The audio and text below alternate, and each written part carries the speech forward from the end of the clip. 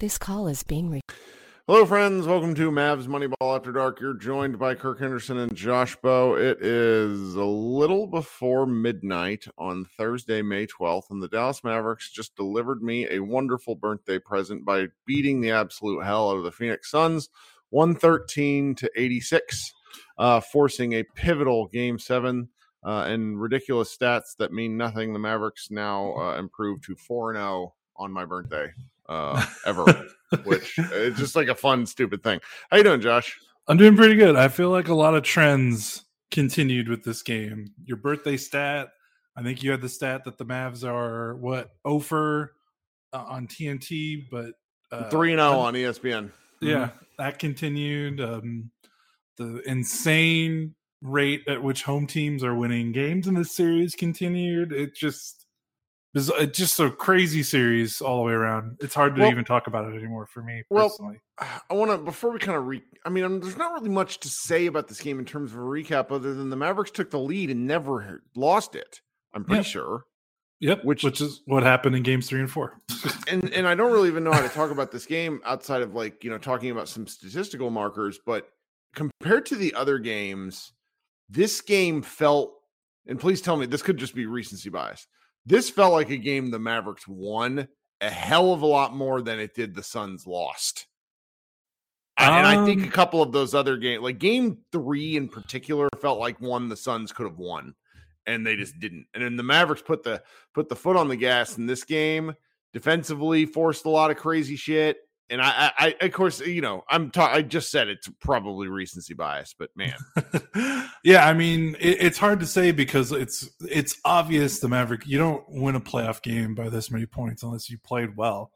The Mavericks obviously played well, and they obviously did some good things, especially on the defensive end. But man, I mean, having said that, how many of Phoenix had 22 turnovers? How many of those were them just giving the ball, giving the ball to the Mavericks or dribbling it off a foot? Like the way Booker and Paul were terrible. 13 turnovers between the two of them. Yeah, the way in which the road team in every game this series, it's not just that they're like overmatched or something, but it's like every game this series, the road team comes out for warmups and gets Monstarred right before tip off. Like it's just like they look the Suns looked rattled and like shaky and like not ready for the moment. Like their role players were missing under 40% shots.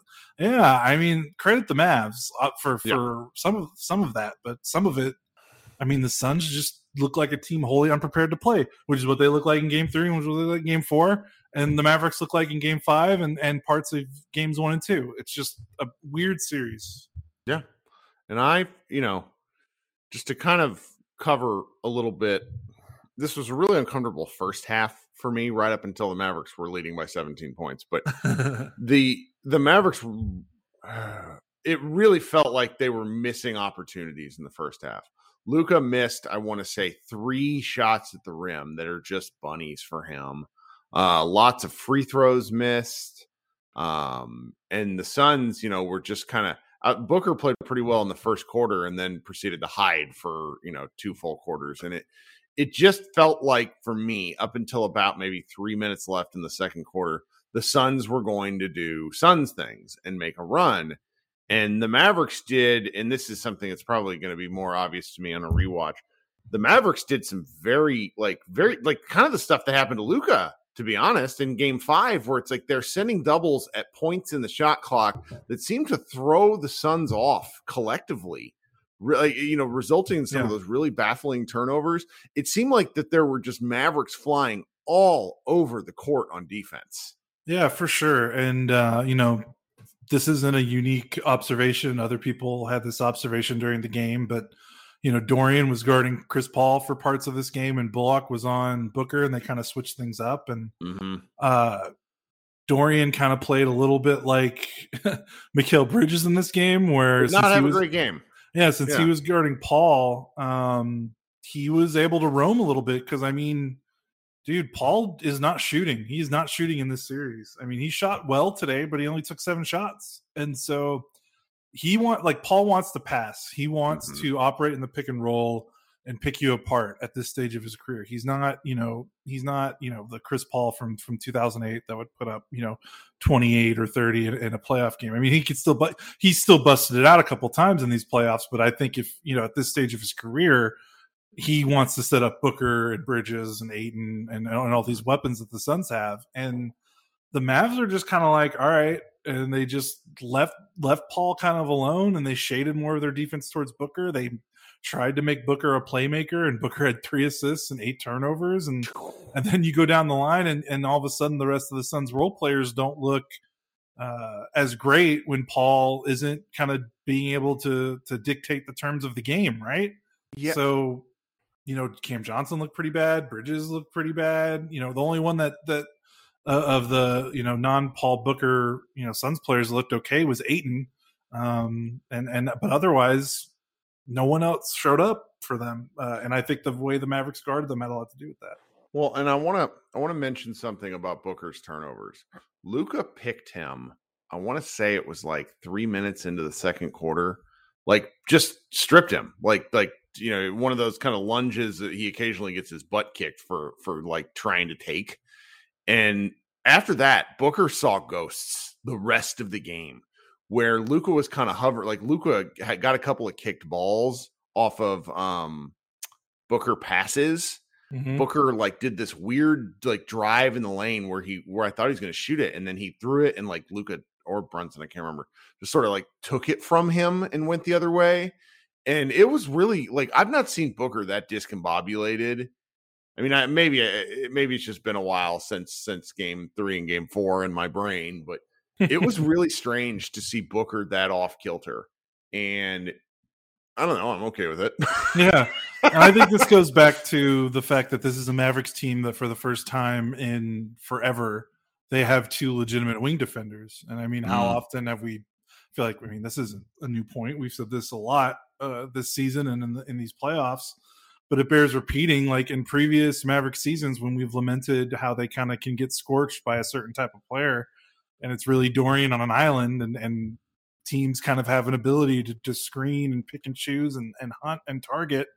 And when you've got Finney-Smith and Bullock each able to play 40 minutes and play really high-quality, high-level defense, it makes it way harder for these teams that rely on, that are trying to rely on hunting mismatches and working their sets to execute. And like the Mavericks just make it a little bit harder. They just didn't have that last year. And it makes such a big difference. Cause like think about if this Mavericks team last season was trying to match up with the Suns team right now, like Finney-Smith would be like trying to plug holes like a whack-a-mole, like going from Booker to Paul and just kind of back and forth. And now they can put a quality defender on Paul and a quality defender on Booker.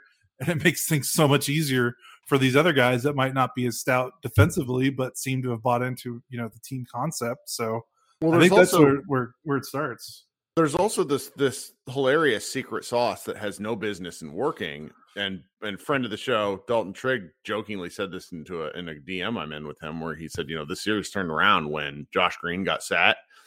And there's some truth in that, because Frank Ntilikina's come in 21 minutes tonight. Man had 4 steals. And 4 fouls, but it's 4 like good fouls. Like I don't feel like, one of the things, this is it's not a Josh Green kicking podcast, but it's like Josh Green makes the kind of fouls where I'm just like, I don't know if you've played competitive basketball enough. Whereas Frank will make fouls that are like, okay, you're getting worked by Chris Paul, and I don't feel bad about this. It's 21 minutes stealing. I would like to see Frank Ntilikina play at like 10 to 12 minutes and give guys rest. Frank getting 21 minutes tonight is more indicative of the score, but it's just really impressive. And he's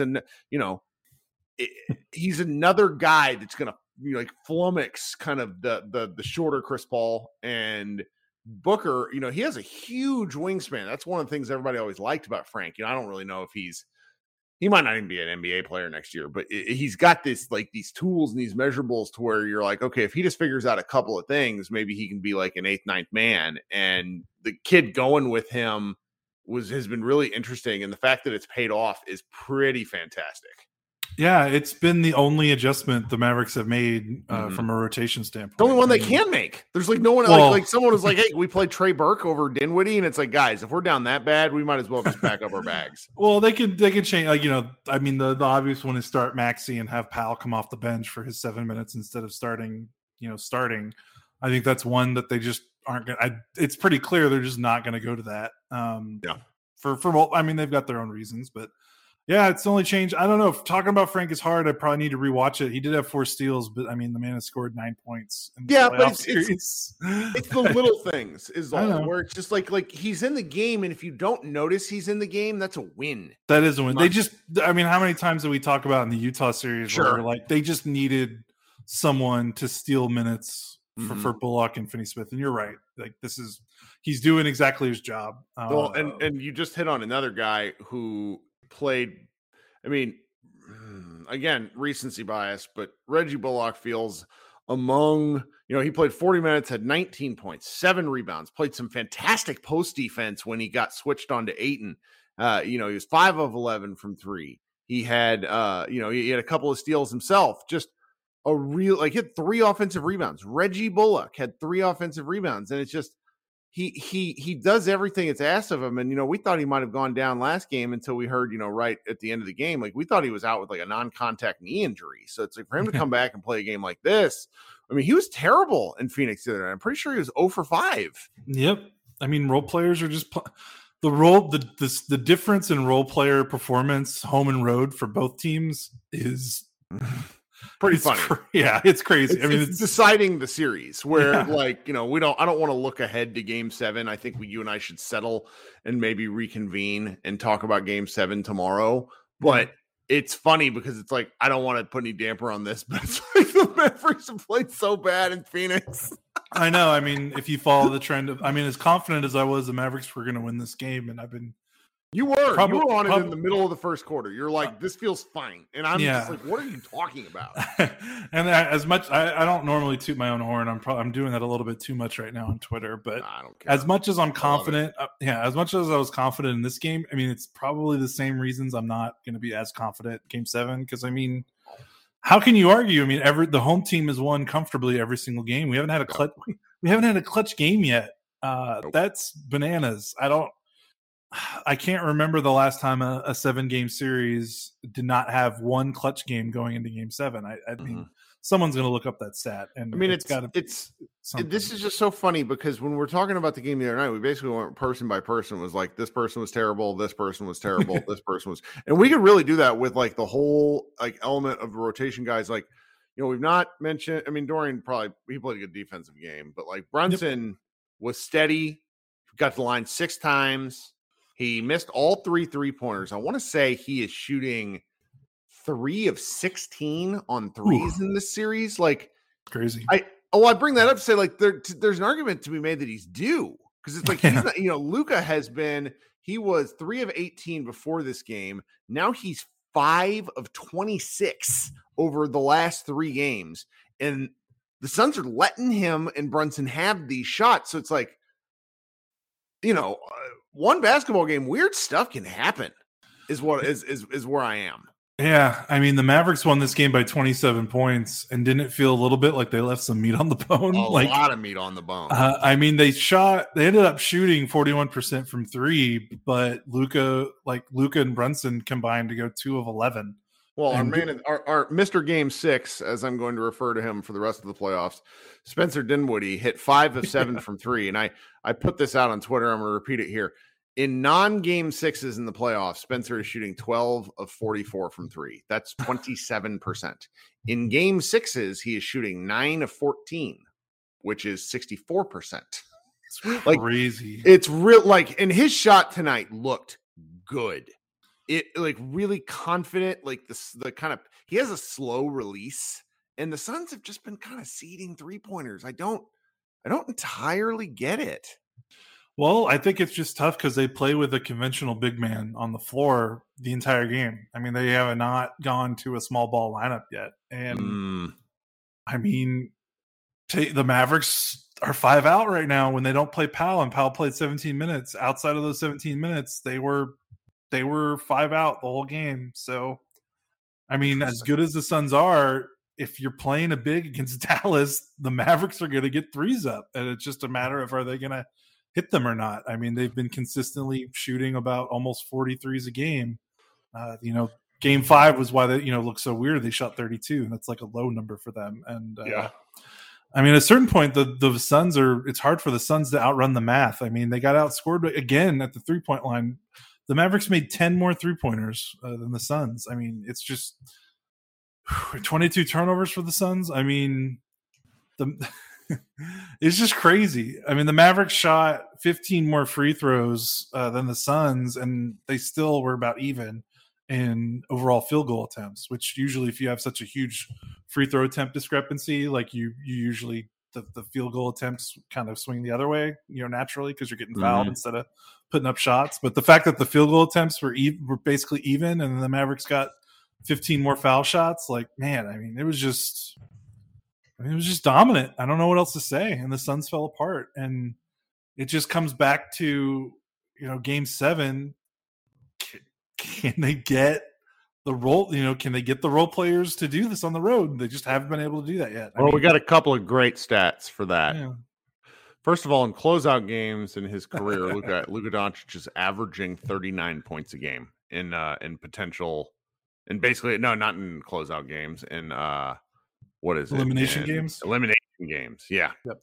And then this was my favorite one. I pissed off my buddy Matt Moore with this one just because he's kind of tired of Luka this offseason. I get it. But in Game 7s on the road, Luka in his playoff career is averaging 46 points, 7 rebounds, and 14 assists now. He's only played one of those such games. But I just felt like throwing that number out into existence because Luka was so freaking good against the Clippers last year. It just didn't matter because the Clippers were that much better. Now, I kind of think we should sort of reconvene and see what we think about kind of what your analysis of the game is, and maybe like let this rest, because I don't think the Mavericks are going to play until Sunday. It'll be the first 2-day period of rest that they've had since before the series, which in my opinion benefits the Suns. Because Chris Paul has been warmed over ass. The last 3 games, he had something like 31 points. I can't find it in our Slack. It's like 31 points, 17 turnovers, and 15 fouls. He's been bad. Yeah, he's been very bad. I was going to say before we go, because I could tell we're kind of winding down, Luka was 2 of 4 at the rim in Game 5. He was 6 of 8 at the rim tonight. We probably, for as much Luka discourse has been out there in the 48 hours since Game 5, feel like we need to maybe talk about him a little bit before. He made 11 shots, 9 of them were in the paint. So 6 at the rim, 3 and he knows this too. He just doesn't want the physicality. Like, I've been arguing with people where it's like, I get that people don't like it that Luka complains. The problem is that the refs do not give him the calls because he is as strong as any player in the league when driving, and he doesn't love getting hammered. Who does? There was the play where he cooked Ayton and got to the rim, and Ayton goaltended. Do you remember this one? Yep. It's like third, fourth quarter. Yep. Ayton probably fouled him 3 times on that play, and they just don't call it because him and Ayton are so physically strong together that they just are deciding, okay, we're going to let this one go. And I get it. I really do get it. But Luka just gets sick of this. And, as he ages into a star, like his true prime, I think the thing for him, this gets back into like the elements of being not only in better cardiovascular shape, but he's going to have to continue to get stronger, because the season changed for the Mavericks when he got like mid-December, late December, like kind of as he's coming back from injury. I was at this Oklahoma City game where he's just like, all right, I'm going to have to truck to the rim on repeat. I know he doesn't love it because it's physically taxing. I mean, did you see all the cupping bruises he has? Like, he is banged up, and I get it, but that's just his best path if threes aren't falling. Yeah. And I mean, he can't hit a 3 to save his life in this series. He also missed a bunch of free throws, which was not great either. He missed 5 free throws. But yeah, I mean, otherwise it's exactly what we want. Otherwise, taking that away, I mean, it's exactly what we wanted after Game 5. I mean, he had 8 assists.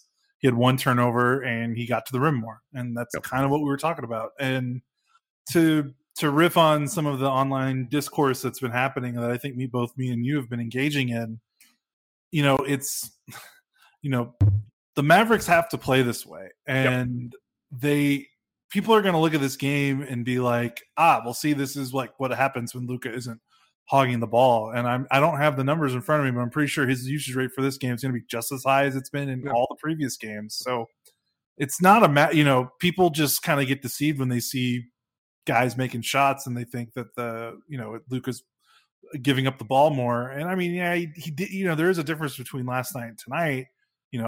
They run a much crisper offense and Luka did move the ball more, but at the end of the day, he's the one moving the ball. Like he still has the ball in his hands almost the whole game because that's how they built the roster. I mean, they built the roster like Bullock, Finney-Smith, Kleba, Dwight Powell, everyone on this roster besides Brunson and Dinwiddie are either standstill spot up shooters or rim runners. Like that's the roster. The Mavericks looked at Luka and were like, man, this guy's awesome in the pick and roll and he creates 3-point shots like like LeBron does. All right, let's build. So how are we going to build around him? All right, well, let's maximize those gifts. And they've done it to an almost extreme level. I don't think the Mavericks are going to win a title with Luka having a 40 usage rate in the playoffs, but this is the team they built and they kind of have to ride this win or lose with tweaks in between. Like I'm not trying to say they played the same way they played in Game 5. That's ludicrous. Like, and obviously there's room to criticize Luka because of the way his disposition in Game 5 was not where it needed to be, and it was here in Game 6. So we just need to frame that conversation within a bigger one that I think some people are missing because it got a little weird. I feel like the last 24 hours or so. I mean, it got weird on the broadcast where Mark Jones, I don't know, like where he started talking about like, well, the ceiling to Luka's style of play, and it's like I understand these criticisms. But when my discussion's back, and these are with people like Bomani Jones, for some reason engages with me. He's one of the smartest people in sports, and he's just like, well, I don't think that Luka makes guys good the same way LeBron makes people good. And I'm like, okay, so are we really putting Luka on that level? That's interesting. That's one point of discussion for me. I think he plays like LeBron, but no, I don't have him as a top 5 NBA player of all time right now. Sorry, wild take. And I don't really understand this level of like interest where it's like when we make these I don't want to like say they're complaints, but when the Mavericks have essentially played the same roster, give or take a shooting guard for 3.5 years, what are we doing here? Like I went into the Suns versus the Mavericks like draft pedigree. Now, once you're in the league, it doesn't really matter. Dorian Finney-Smith is kind of proof of that. But the Suns have 4 guys in their starting lineup that are lottery picks. The Mavericks have 1 player in their starting lineup that's a lottery pick. They have 3 players in their rotation that are first round picks. Like it. What happens if Luka plays with really good players? Like, and this is not a slight to the players that they have. I really mean that, but it gets to be a really strange discussion, and I don't know how to have it with people because if you play differently, if you take the ball out of Luka's hands earlier in the season, the Mavericks don't finish as the 4th seed. They finish as the 7th seed or the play-in tournament. And then the same fucking people are sitting here telling me that Luka's not doing enough. I love having these conversations because I think it's fun. And there are some really valid arguments. Luka Doncic needs to play off the ball better. He does. Like they need to make him the roll man. They need to make him set screens. They need to make him cut. They need to make him do this. I'm saying this now.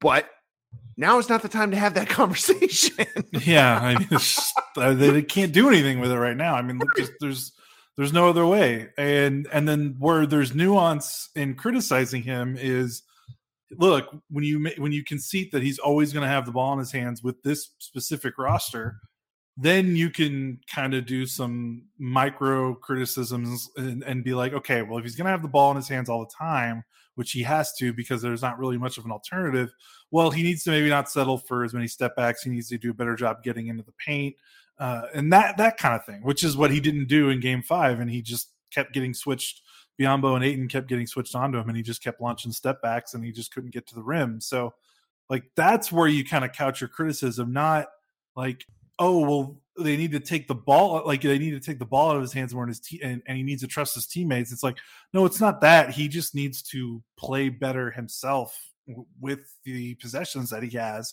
which don't change game to game. He's got the same. Pretty sure he's 37 to 40 usage rate after every game in this series. So like, it's just like, what are we talking about here? Like he like, look at the roster. Like, this is how they have to play. There's also this element of that when the 23-year-old Luka Doncic is the 27-year-old Luka Doncic, I think he will have a different feel for the game, in that there is at least 5 possessions a game where I go, Luka, why did you do that? And he, like, basketball is surgery to Luka. Once he figures out what works, teams are in trouble. I mean, he had 2 dunks tonight. We haven't talked about that. Like, he was in his bag eventually, but it took a while for him to get there. He has yet to play, in my opinion, the start to finish holy shit Luka game that we've seen at least once in playoffs. That could be coming next.